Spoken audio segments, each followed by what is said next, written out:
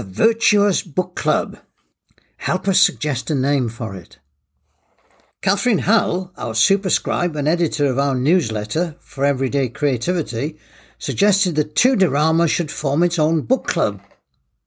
I like the idea a lot. To use the expression suggested at the foundation of our podcast, we're becoming a community of poddlers.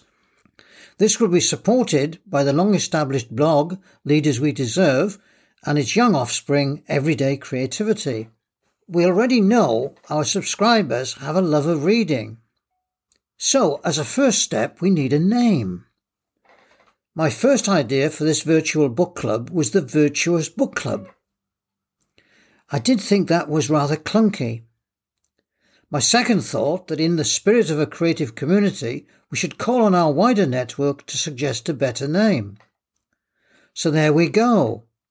Suggestions are welcome. You could send us a voicemail. A mini voicemail would be preferred, and we'll look into its publication. Then there's the choice of books. Tell us about a book you're reading and why you like it.